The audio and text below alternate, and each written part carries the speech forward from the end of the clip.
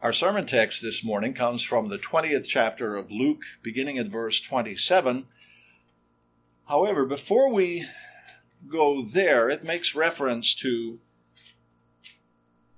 an old covenant practice that we find in Deuteronomy 25. So will you turn first to Deuteronomy 25, verses 5 to 10. Deuteronomy 25, verses 5 to 10, before we turn to Luke 20, beginning at verse 27.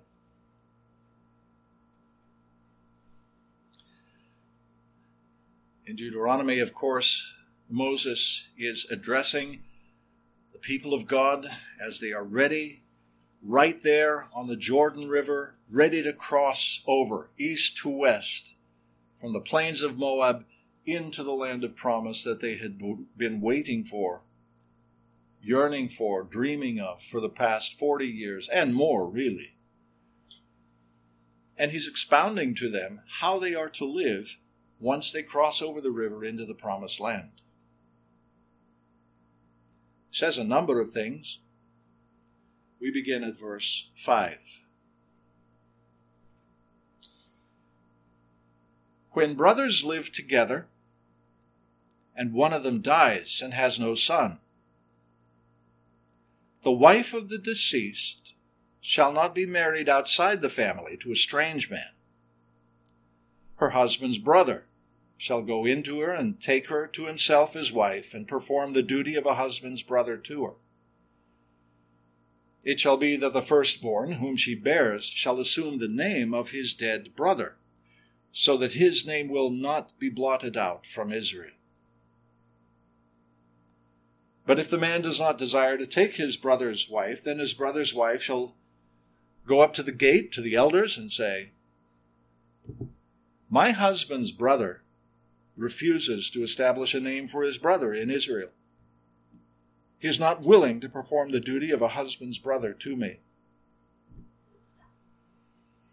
Then the elders of his city shall summon him and speak to him. And if he persists and says, "I do not desire to take her," then his brother's wife shall come to him in the sight of the elders and pull his sandal off his foot and spit in his face. And she shall declare, "Thus it is done to the man who does not build up his brother's house." In Israel his name shall be called the house of him whose sandal is removed. And now we turn to the Gospel of Luke, chapter 20.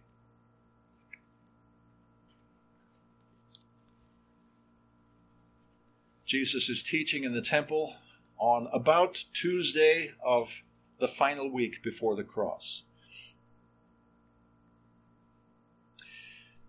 Now there came to him some of the Sadducees who say there is no resurrection. And they questioned him, saying, "Teacher, Moses wrote for us that if a man's brother dies having a wife and he is childless, his brother should marry the wife and raise up children to his brother. Now, there were 7 brothers, and the first took a wife and died childless, and the second and the third married her. And in the same way, all 7 died, leaving no children. Finally, the woman died also.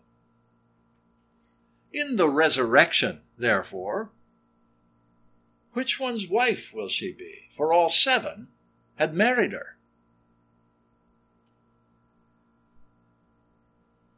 Jesus said to them, "The sons of this age marry and are given in marriage. But those who are considered worthy to attain to that age and the resurrection from the dead neither marry nor are given in marriage. For they cannot even die anymore, because they are like angels and are sons of God, being sons of the resurrection. But that the dead are raised Even Moses showed in the passage about the burning bush, where he calls the Lord the God of Abraham and the God of Isaac and the God of Jacob.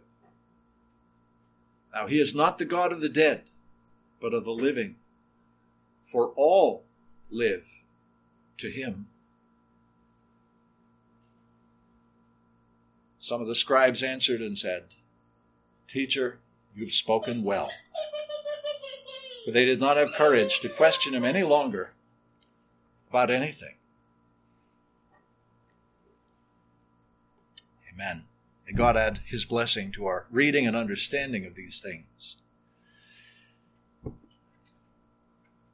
We miss an important element of our Christian education if we don't pay special attention to the effectiveness with which our Lord Jesus Christ answered his adversaries.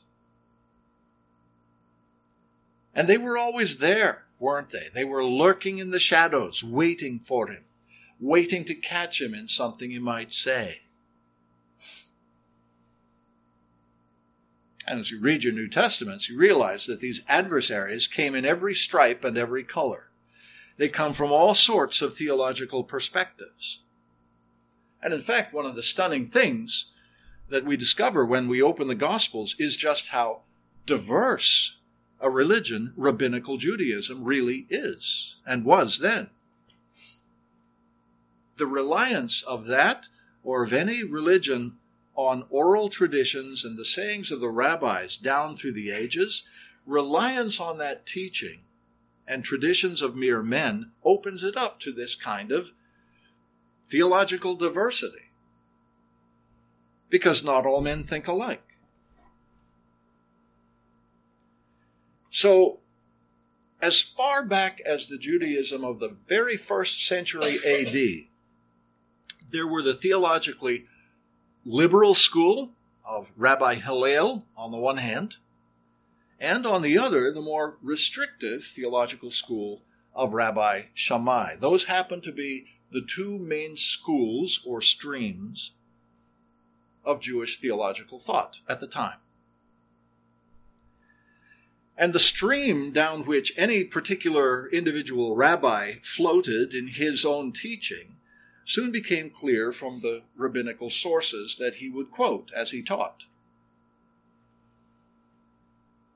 So as a parallel to this, if today I were to embellish and support my own sermon outline, my own sermon points, if I were to embellish them with the various opinions of 19th century German theologians, you'd know that I belong to a very different theological camp than if I were always quoting John Calvin or the Puritans, let's say, or Robert Schuller, or Joel Osteen, or Benny Hinn. We are known by the company we keep, even by the company that we keep on our bookshelves. And if that's true of any of us, it's certainly true of preachers. And there's a proverb that makes that very point. He who walks with wise men will be wise, but the companion of fools will suffer harm. Now, in Jesus' case, he had never attached himself as a disciple to any rabbi before him, either for better or for worse. That's not where he got his theological education. So whenever Jesus taught, he wasn't representing any particular rabbinical school, which was a concern for the temple authorities, wasn't it? We saw this up in verses 1 and 2. They spoke saying, "Tell us by what authority you're doing these things, or who's the one who gave you this authority?" They wanted to see his rabbinical credentials if he was going to be teaching there in the temple. But what are Jesus' credentials? He'd grown up apprenticed, it seems, to his mother's husband, who was a carpenter. A carpenter. And the theological influences he drank in were those that we should all be seeking and drinking in for ourselves. Today we call them the means of grace. But he, the Lord Jesus, knew them as the Word of God and prayer. As for the Word of God, he'd grown up in the synagogue in Nazareth. In the synagogue where God's law and the prophets were read every week and where the biblical psalms were sung every week. Biblical teaching authoritatively shaped his thinking and his character and actually charted the course and direction of his life. That much had become clear by the time Jesus was a boy of 12. When there in the temple, sitting among the teachers, all who heard him were amazed at his understanding and his answers. At the age of 12. Well, he didn't get those impressive answers from the opinions of this or that rabbi. He'd gotten them from the authoritative Word of God. As for prayer, Jesus was at it all the time, wasn't he? His whole life was one long, sustained communion with his Father in prayer. And so much was this true that the breaking of that sweet communion for the very first time in his life, losing the lifelong experience of his Father's smile of love, that awful separation never before experienced in the life of Jesus, that became the chief agony of the cross for him. Not the nails, not the suffocation. The interruption as the Father turned his face away was something absolutely new and horrible to the Lord Jesus. My God, why hast thou forsaken me?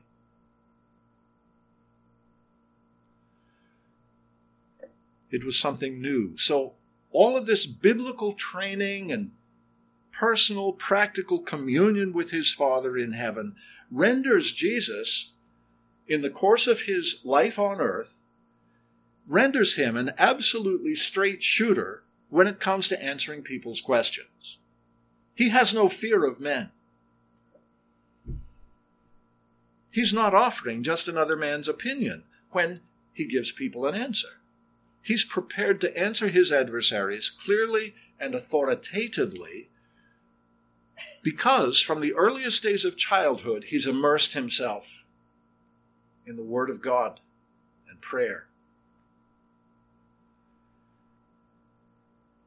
Now, in today's passage, we see men representing one sect of Judaism coming to Jesus as he teaches in the temple.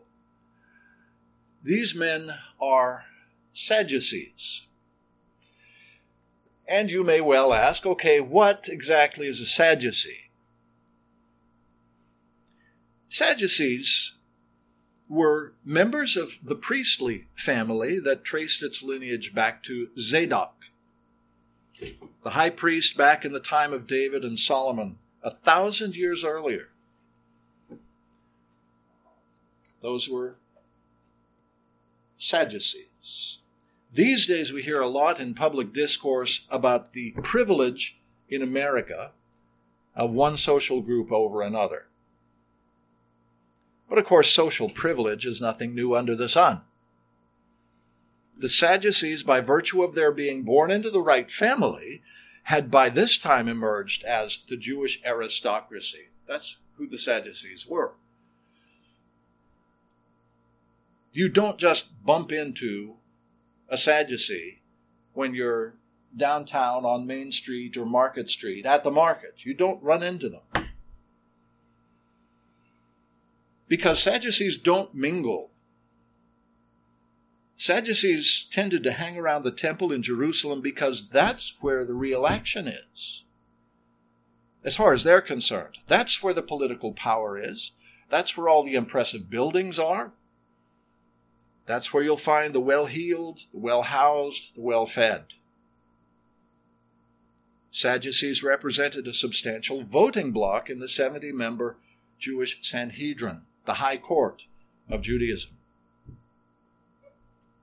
Now, all of that background about the Sadducees, but here in verse 27, Luke identifies the Sadducees as a Jewish sect who say that there is no resurrection. That's important. In fact, Luke goes even further to distinguish them from the Pharisees in Acts 23, verse 8.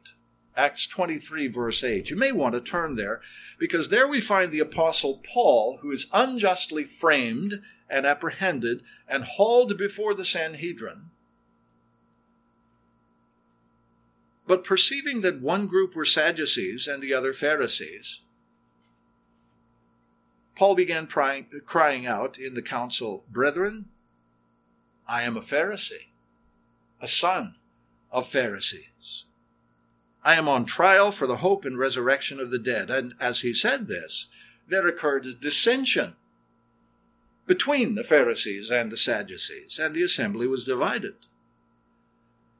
For the Sadducees say that there is no resurrection, nor an angel, nor a spirit. But the Pharisees acknowledge them all. So for all their Jewish heritage, for all their Jewish privilege, the Sadducees are, as a group, rank materialists. And absolutely lost. As the Sadducees see things, all life is biological life. Period. There's nothing besides it and nothing beyond it. So enjoy the good things of this life. Enjoy the robes that you wear, the good food that you eat. Enjoy these things, because once you've died, you're gone for good. Once you've died, you have ceased to exist. These are the men who now approach Jesus with this little conundrum. They come to him and they say, "Teacher, Moses wrote for us that if a man's brother dies having a wife and he's childless, his brother should marry the wife and raise up children to his brother." Now there were 7 brothers. And the first took a wife and died childless. And the second and the third married her. And in the same way, all 7 died, leaving no children. Finally, the woman died also. In the resurrection, therefore, which one's wife will she be? For all 7 had her.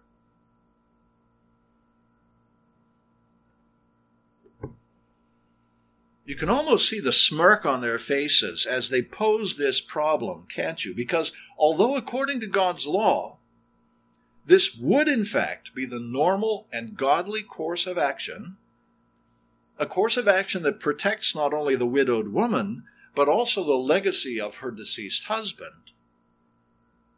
In actual fact, the story as it unfolds fails to pass the smell test. At least to me it does. There are commentators, actually, who say maybe this was the case, actually, that they were bringing to him. I don't think so, because it doesn't pass the smell test. These Sadducees aren't interested in learning the will and wisdom of God for an actual empirical situation. They're not trying to help some devastated family. This is a hypothetical scenario obviously dreamed up and offered by these Sadducees only as something to scoff at. Something to mock, something to hold in derision. And they're not mocking the practice of levirate marriage, which obviously had some social utility in this life. Think, for instance, of Boaz and Ruth, who followed this very procedure of levirate marriage back in their day. No, the Sadducees are using this fabricated story to mock the whole notion of resurrection. In that coming resurrection day, whose wife will she be? Every last one of them had her.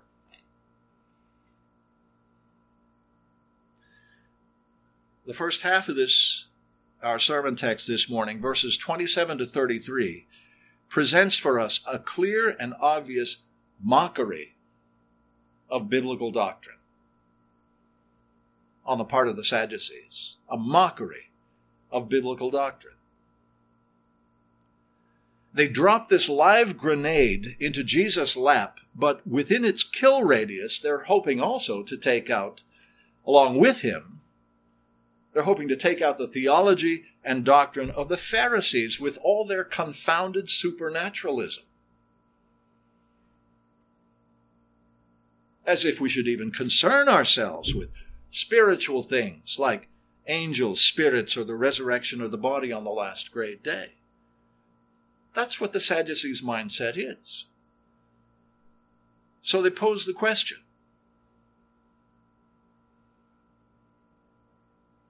But Jesus isn't walking into the trap, is he? He's wiser and he's better grounded than that. Better grounded in the Word of God and prayer. And so he answers their little hypothetical conundrum, their mockery of biblical doctrine. He answers it by showing us something of the majesty of the believer's destiny. Majesty of the believer's destiny. Let me share with you 5 quick points about Jesus' answer to the Sadducees' mockery of biblical doctrine. The points are alphabetical. First of all, notice that his answer to them was authoritative. It was authoritative. When they first approached Jesus there in the temple, up in verses 27 and 28, they address him as didaskala, teacher, or master. Now, if they had just zipped their lips at that point, they'd have done fine, because teacher and master, he is. He is teacher and master. He is didaskala. But the whole encounter then goes downhill from there. He is teacher and master because for well over 30 years he's immersed himself not in the opinions of men, but in the Word of God and prayer. With what rabbinical sayings does Jesus feel compelled to footnote his response to the Sadducees? Look for one. They aren't there. None whatsoever. Whenever Jesus speaks, he speaks on his own authority. That's what set him apart, wasn't it? Even those sent to apprehend him on one much earlier occasion said so. You remember the Sanhedrin had said, "Go get this man, Jesus." And they returned empty-handed, saying, "No man ever spoke as this man."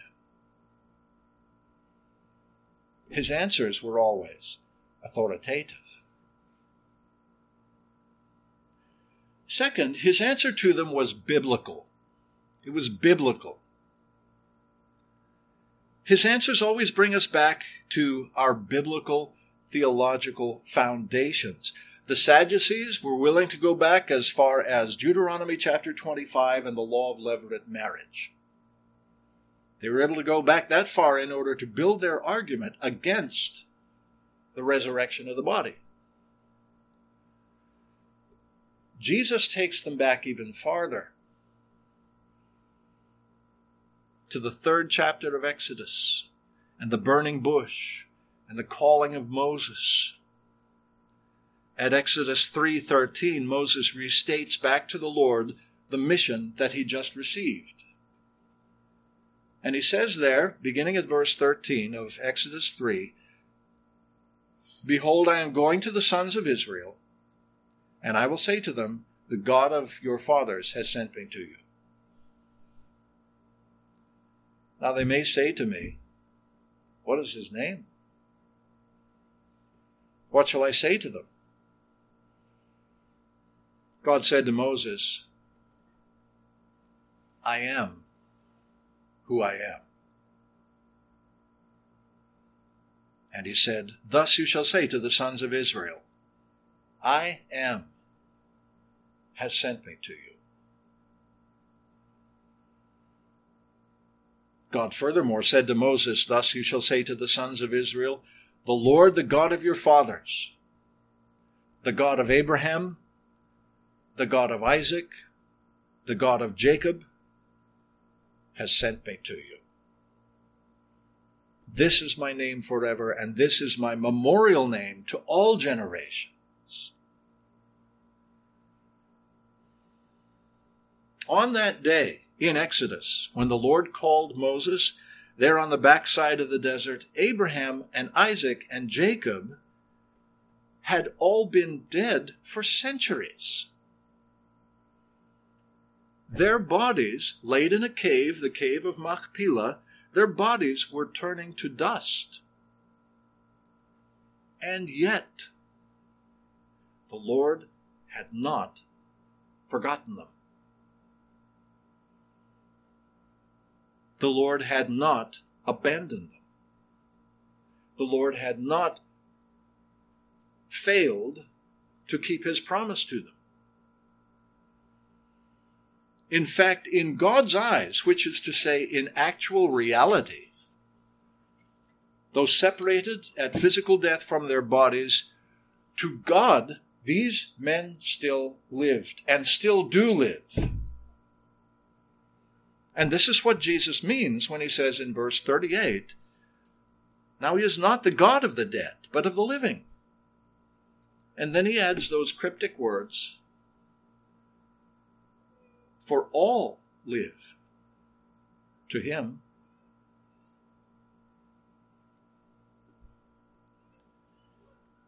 The first death,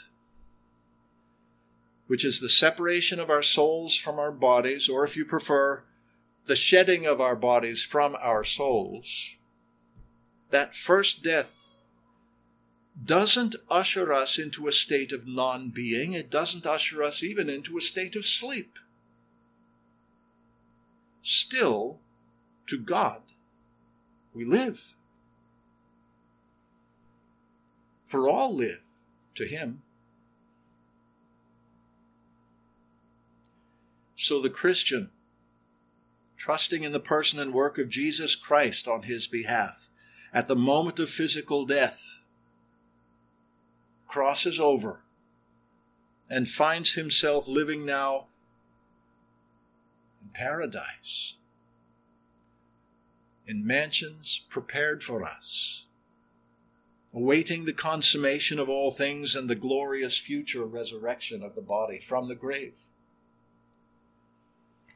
That's the trusting, believing, faithful Christian's future and hope.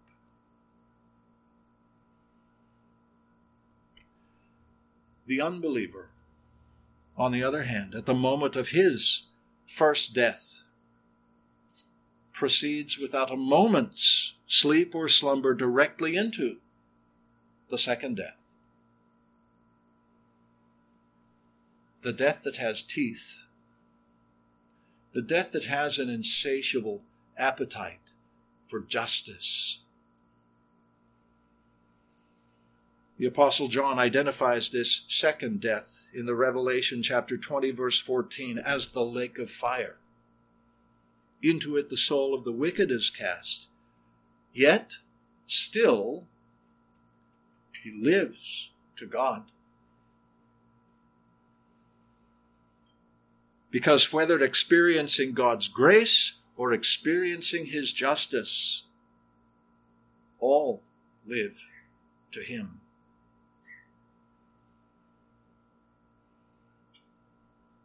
Dear ones, please listen carefully. the hardened unbeliever, the stiff-necked, the rebel, who rejects the gospel and so casts away the only key to his prison. The unbeliever faces the prospect of a living and wide-awake death. The unspeakable torments of soul and conscience as he awaits the consummation of all things and the resurrection of his body to eternal damnation. On that day, to the torments of his soul will be added, or perhaps rather multiplied, the torments of his body, world without end. The stakes for you and for me are that high.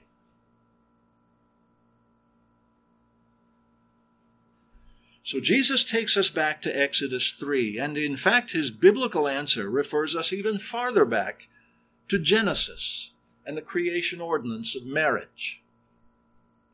The sons of this age, he says, the sons of this age marry and are given in marriage. Why is that? Why do we need the institution of marriage in this present age? Why do we need it? Well, from the beginning, it's been for companionship and mutual help, hasn't it? And also to fill the earth with a holy seed and subdue all things for God. Extend his dominion to the corners of the earth. But then, we as a race of men quickly fell into sin, didn't we? And suddenly death has entered into the picture.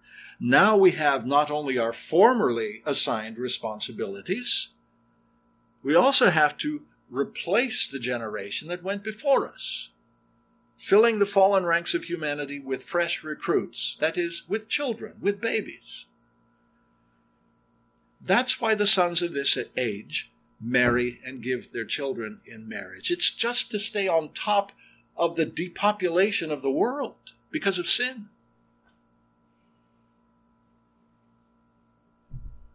Because of the wages of sin are death. But will this be so in the age to come? No more death. No more loneliness. No more thorns, no more thistles, no more need of a help meet for us. More on this in a moment. To stay with my alphabetical points, I should next draw your attention to the fact that Jesus' answer to the Sadducees' mockery, his answer wasn't only authoritative and biblical, it also challenged them. It challenged them. It was a challenge in a specific way to reconsider their worldview, their materialistic worldview. Think things through. There it is, though tacitly and suggestively, there it is in the very language he uses in verse 35. Verse 35. Who is it who attains to that coming age and the glorious resurrection of the faithful? Who attains to it? Not everyone. It's those who are considered or counted or reckoned worthy.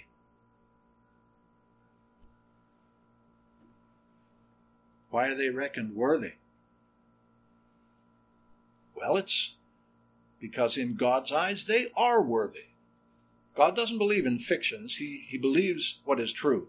He has made what is true, true.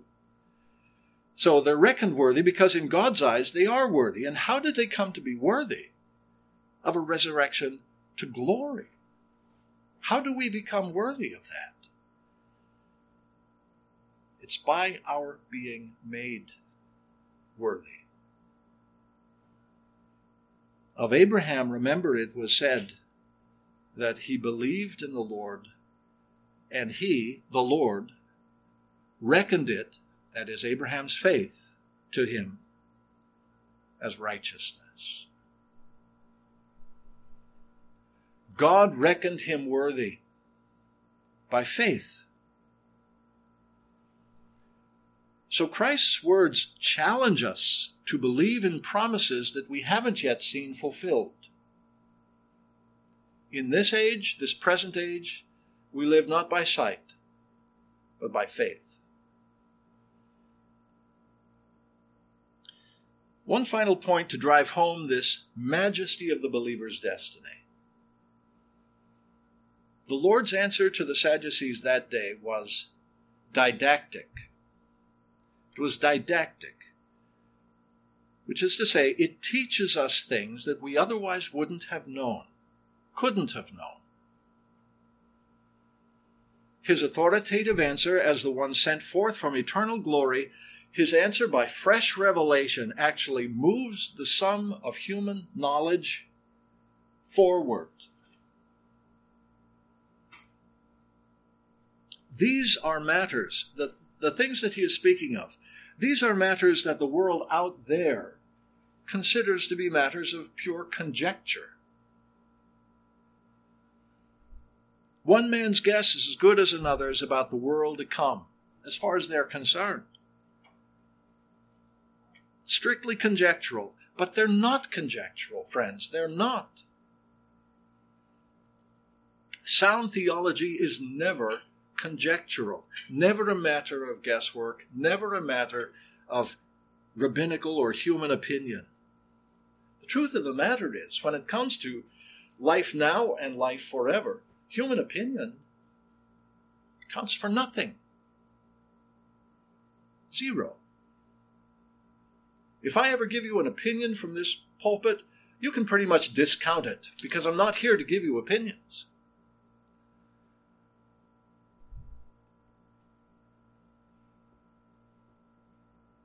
Sound theology is revealed theology. The living and true God has spoken. Are we paying attention?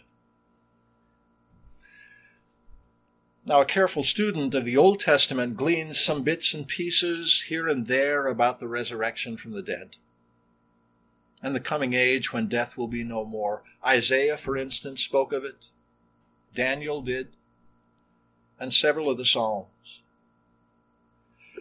But Jesus makes the matter absolutely clear here. He says, those who are considered worthy to attain to that age and the resurrection from the dead neither marry nor are given in marriage, for they cannot even die anymore,